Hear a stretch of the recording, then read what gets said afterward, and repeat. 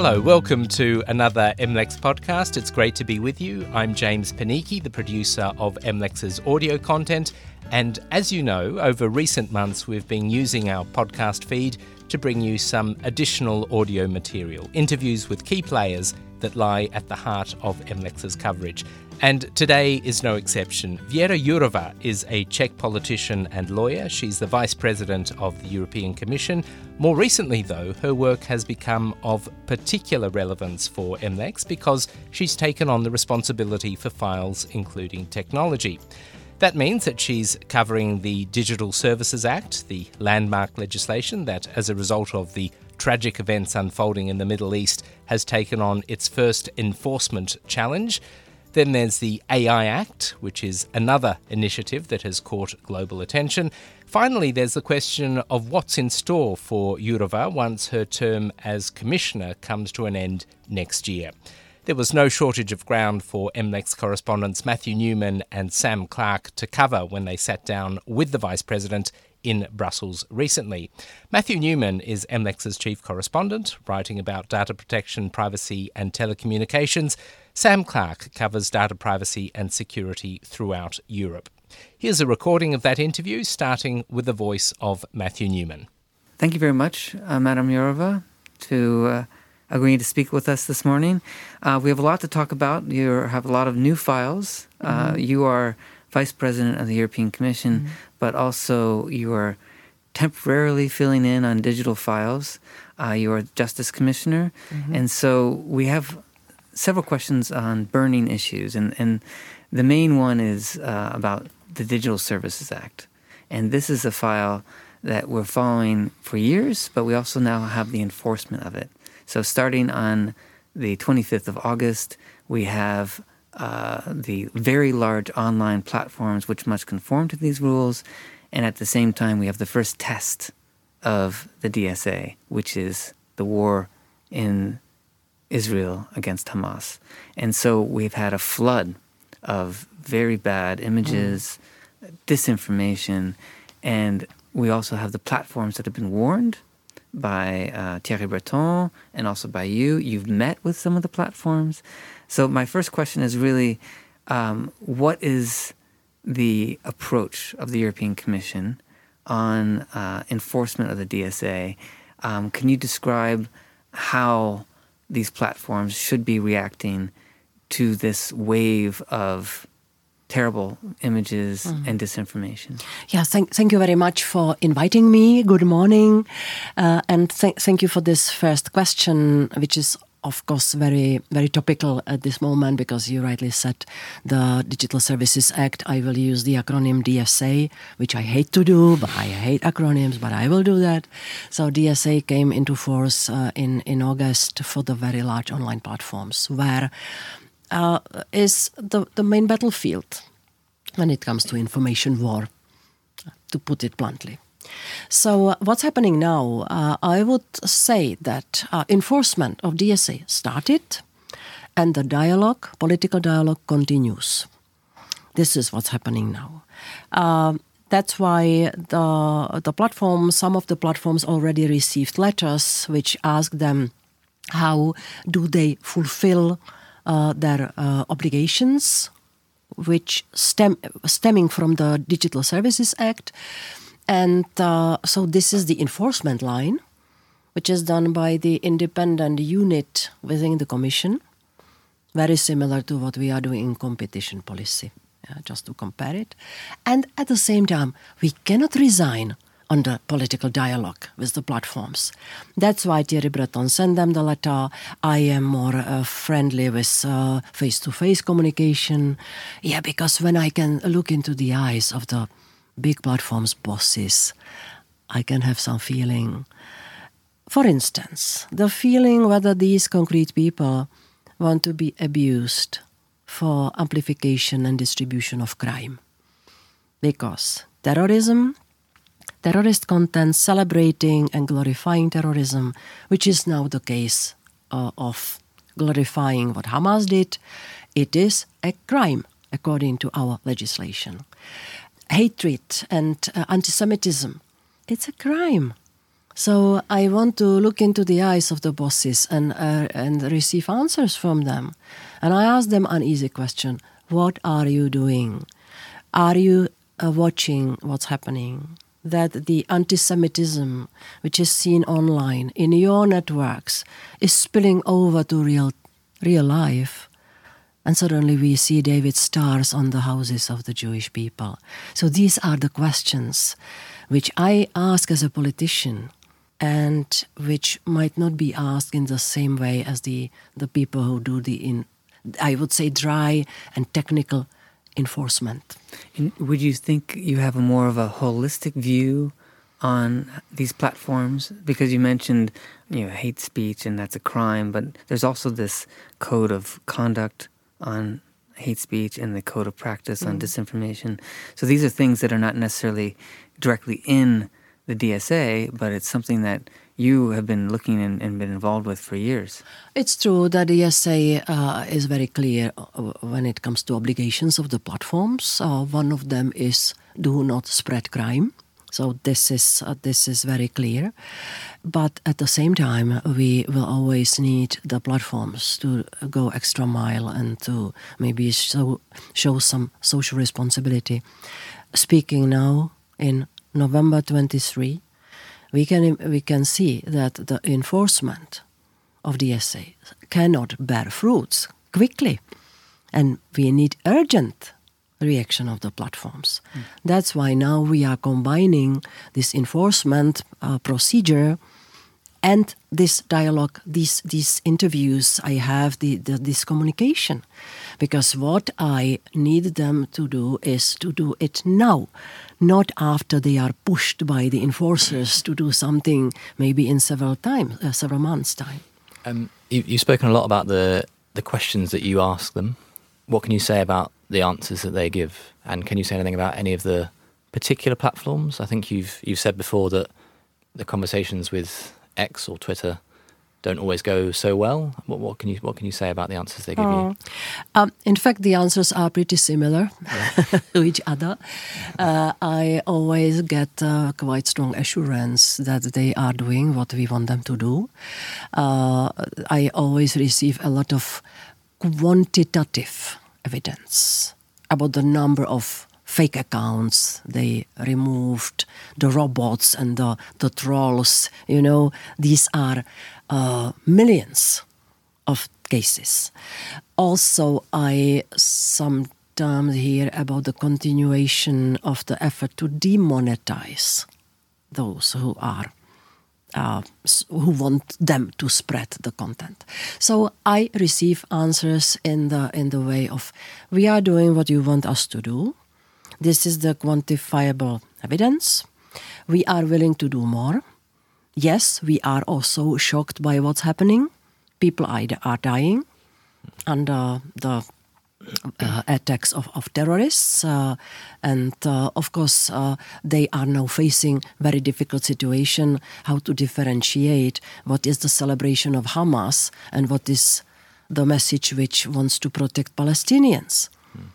I don't want to get into these very sensitive topics, but we have to face it. We have to be precise in differentiating what the content means.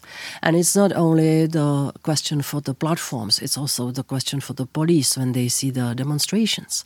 But you didn't ask about that. So the answers are always the same. We are doing what you want us to do. My questions are always a little bit different. To TikTok, I inevitably have to ask about how they protect the children, because they are their main clients. I inevitably have to ask YouTube, what are you doing against the horrible pictures which seek to receive admiration of killing? Because this is all about emotions. And I could continue. I had a debate with one of the bosses of X, former Twitter. I asked them to join us again under the Code of Practice against Disinformation. But what did they say? They are considering also what they mind are the demanding requirements which the Code of Practice is imposing on them. So it was not promised. The promise was, yes, we will look at it again. But what I wanted to react on you when you said that we had several codes. Yeah, we are over several years of hesitation whether to regulate digital space or not. I remember 2015, big discussion of the member states. Stop me if I'm too long, but I try to keep the topic. Big discussion of the member states whether to regulate or not. Hamlet's question, to regulate or not to regulate. Where is the freedom of speech? This is so fantastic thing, internet, where everybody can be the journalist, the judge, the I don't know what. I am also fascinated by this. It can be used for many good things. But at the same time, I heard some member states telling me there should be at least some gentleman agreement. And I heard the member states who were telling me, well, without legally binding rules, we will not push them to behave. It was Germany and Austria, if you want concrete answer. These two countries then came earlier with the legislation than the EU. And we had a very good contact and dialogue with those two countries, because I might surprise you, but I found it quite interesting that what we plan for the whole Europe might be first tested by individual states. Are you currently satisfied with these codes and these, we have this idea that it's not hard legislation. These are agreements, these are voluntary, and I think you're reviewing the code of conduct on hate speech now. Yeah, indeed. Well, we cannot continue just with the codes because it did not cover the whole digital scene, and it was just voluntary agreement. But I would say that the Code of Conduct Against Hate Speech has been replaced, more or less, by the Digital Services Act. The Code of Practice Against Disinformation, which is not necessarily illegal content. And we have to take different approach to disinformation. We don't want to kill the chance of people to say opinions. So we want the fact-checking. It might be a good time to just transition to the European Media Freedom Act, because it's dealing with this very question. So you're in the middle of what we call trilogues, and you've had one significant one, and there's two more that are scheduled. The idea is to try to wrap this up before the end of the year. That's the goal. You are well informed, indeed. If we get there, it would be a major accomplishment by the Spanish presidency. But we have some tricky questions about content moderation. And the publishers are nervous because they think that should be more room to allow them to publish what they want to publish. And then other people are saying, no, this is an exception for media. If we do that, that's going to undermine the DSA. If you allow anybody to claim that they're media, then the disinformation will stay up on the platform for longer. And as you know, lies go around the world before the truth catches up. So are you concerned in these talks, these kind of final negotiations, about this whole, what some people would claim is a media exception? I would be concerned if I would not see the solution. And I am convinced we can find a good solution at the end. At this moment, the Digital Services Act says to the platforms, moderate the content, do it according to your terms of service, which has to be in compliance with the Digital Services Act. So this is this scene setter for and obligations of the platforms to moderate, without any regard to who is the author of the content. Here come the media. I think we owe to the media some level of protection of their content. Here I speak about recognized media with good track record, not in the sense of who they are promoting, but in the sense of ethical standards, transparency, ownership. And so we try to find the solution for this connection between the platforms and media in the way that the platforms will have to provide some special treatment to the media, to the recognized media. And in ideal situation, not to touch at all their content. We have to find the right formulations for that. Because the platforms are rightly asking me, how do we recognize the recognized media? It can be everybody who wakes up in the morning and decides to be the journalist. This cannot work like that. So we have to find a solution which will protect the content of the journalists because I don't think that the platforms should play the upper hand. Just moving on to the next big priority for the EU, and that's the AI Act, so the Artificial Intelligence Act. We've, in the last 3 or 4 weeks, we've had a huge number of meetings, big political pressure to get something done before the end of the year. The AI Act is in its final stages, so to speak. The 6th of December should be the final trilogue. So I was wondering, from your point of view, how things are going. If you can give us an update on what you think are some of the contentious points. We hear a lot about ChatGPT, foundation models. Yes. We hear a lot about facial recognition. These are the tricky questions that are usually at the end of these discussions. But from your vantage point, what are some of the key issues that still need to be resolved? Yes, this series of questions again show how fascinating job I have. Being privileged to work on such things. And this is a historical thing because AI Act is the first of its kind globally. And it is, if we make it, if we do it well, it might be followed by many others. We are watched by United States, Canada, Japan. So just for the context, what it means to work now on AI Act. On your question, there are 3 things which need to be resolved. You mentioned both the use of AI in a law enforcement field.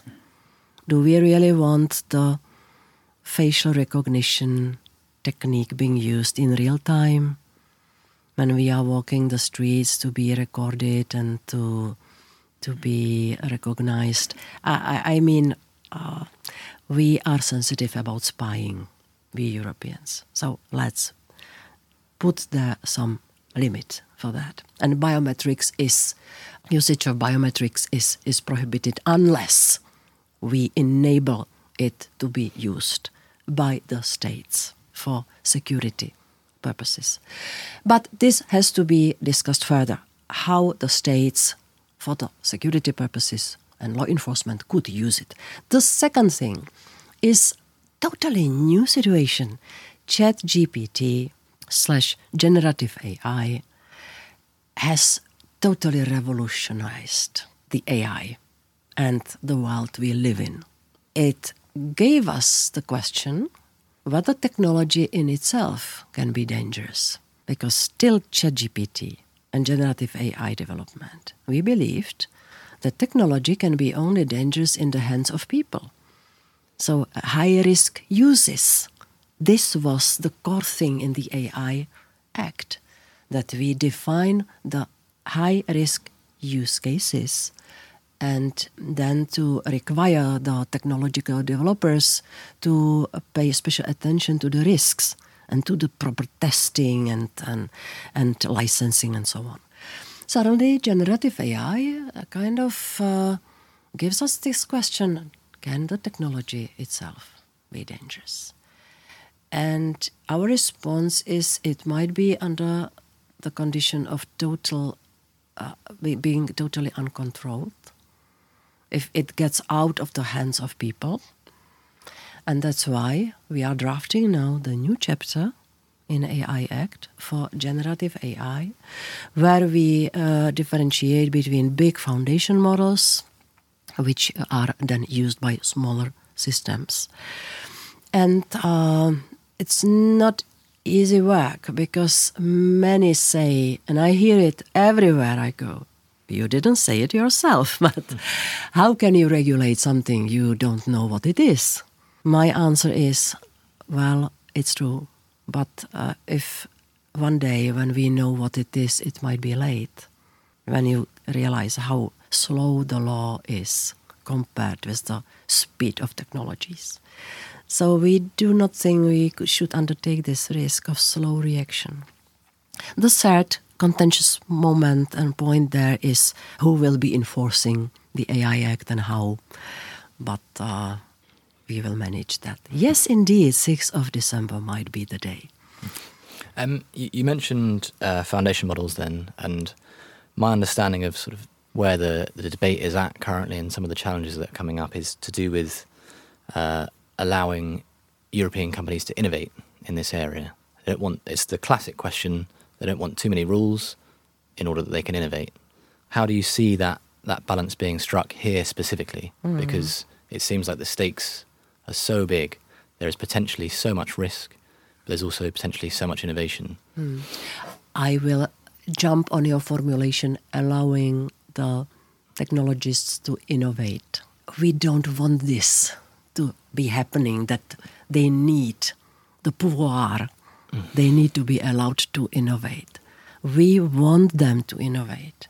We want them to invest in new paths for the technologies which are beneficial to the people. So it's not about the basic position that the innovators are not allowed. At the same time, we want to come with very clear requirements on testing before they place something on the market. And I remember the times around GDPR. Sorry, I will just for a while jump into the history. We like GDPR. It was exactly the same question. You will hinder innovations. And I was telling them, you will see the innovators will get used to the request of privacy by design. Now, the situation is similar. We want the technologists to get used to the request of security by design. We want secure and safe AI. And I think it's also in their interest that they test sufficiently and that they are sure themselves that they are not, opening the cage for the tiger. You've mentioned December the 6th, so that's the next trilogue meeting, and the likelihood or possibility that there'll be a deal then. And you've also mentioned some of the other sort of initiatives in other countries, like the US has done its executive order. Indeed. There was the big meeting in the UK recently, which I believe you went to. So timing is quite important, I think. There are initiatives going on all over the world. How important is it that you think the EU is the first? It might be important for also our collaborators from all over the world, because I am more or less sure that we will do this right. And for others to have an example of what works. And what might not work in some aspects, of course nothing is perfect, but I think that to lead as an example is important. And if I broaden it a little bit on technologies as such, there is a global competition, very harsh. I have to mention China. And in this competition, we desperately need that in the world of technologies, it will be democratic world which will win. That's why we connect with UK, with United States, with other G7 countries, Japan, Canada, in strong belief that we have to be rules makers. Because if we do this right on that platform of democratic countries, then the United Nations might get inspiration and push it further to the non-democratic world. Does it sound naive? I don't think it is so naive. We have to try, we have to invest efforts in that. Because if there will be big problems with artificial intelligence coming back to the really big tiger being let out of the cage, it will be a global problem. It won't be a problem for Czechia or European Union or Michigan. I'd just like to wrap up with one final question. You mentioned global competition. And last week there was a conference with the CEOs of some of the biggest telecom companies. And the reason I'm asking this question is because some of them at least, were complaining about lack of attractiveness of EU compared to other blocs, maybe China, maybe the United States. From your vantage point, how do you ensure that the European Union remains an attractive place to invest in the telecom field, which is also high tech and digital? Yes. But they're worried. They're generally worried that there might be overregulation, there might be failure to allow national mergers. What kind of message would you send to them to say, actually, we have your back, we know what your concerns are, and we're going to push forward, perhaps maybe not this commission, but maybe the next one with a digital network act, I don't know what you want to call it, but something that might help them? I will repeat what I said to the bosses of telecoms last week. Yes, you deserve support because we need you. We need connectivity. We need good networks in the EU, also for the sake of competitiveness, not only for the benefit of the European users. How to make it concrete, this support? We have to discuss further. This commission will not likely come with the legislative proposal, and it's not a secret that the telecoms are complaining about unfair distribution of the money, and we need them to invest. At this moment, we measured the gap in investments for the networks around 200 billion euro. It's a lot of money. So we take it seriously, their claim that they are underinvested or underfinanced. So the investments cannot lie on their shoulders only. So this is now under very intense discussion. We will come still as this, old commission. I feel young, but the commission seems to be old. Next year, the last year of our possible action, we will almost, I'm sure about that, we will come with the white paper which will outline the possible next steps, which will also start the data gathering and fact checking of how looks the situation on the market, to also clarify the gap of investments and many other things, so that the new commission is prepared for possible legislative action. And so this is not just postponing the solution. We simply don't have time to come with the legislation, but also we don't have sufficient evidence at this moment whether, for instance, it needs such a radical decision regarding the redistribution of the shares. You may be with us at the new commission, or you haven't made clear your plans? Or? Forget it. Okay. I am happily leaving after a fascinating time. I am grateful for such opportunity to be in the commission. Now it's for somebody else to come from Czechia. What's next for you? You know, I feel strong temptation to come back home and to bring back what I know, some contacts to be useful for Czech academic sphere. Excellent. This is my plan. Okay. Wonderful. Well, thank you very much. Thank you for very well qualified and knowledgeable questions. Thank you. Věra Jourová is Vice President of the European Commission and the Transparency and Values Commissioner of the EU Executive. And we'll post a link to the analysis written by Matthew Newman and Sam Clark based on that interview at our website, mlexmarketinsight.com. That's mlexmarketinsight.com.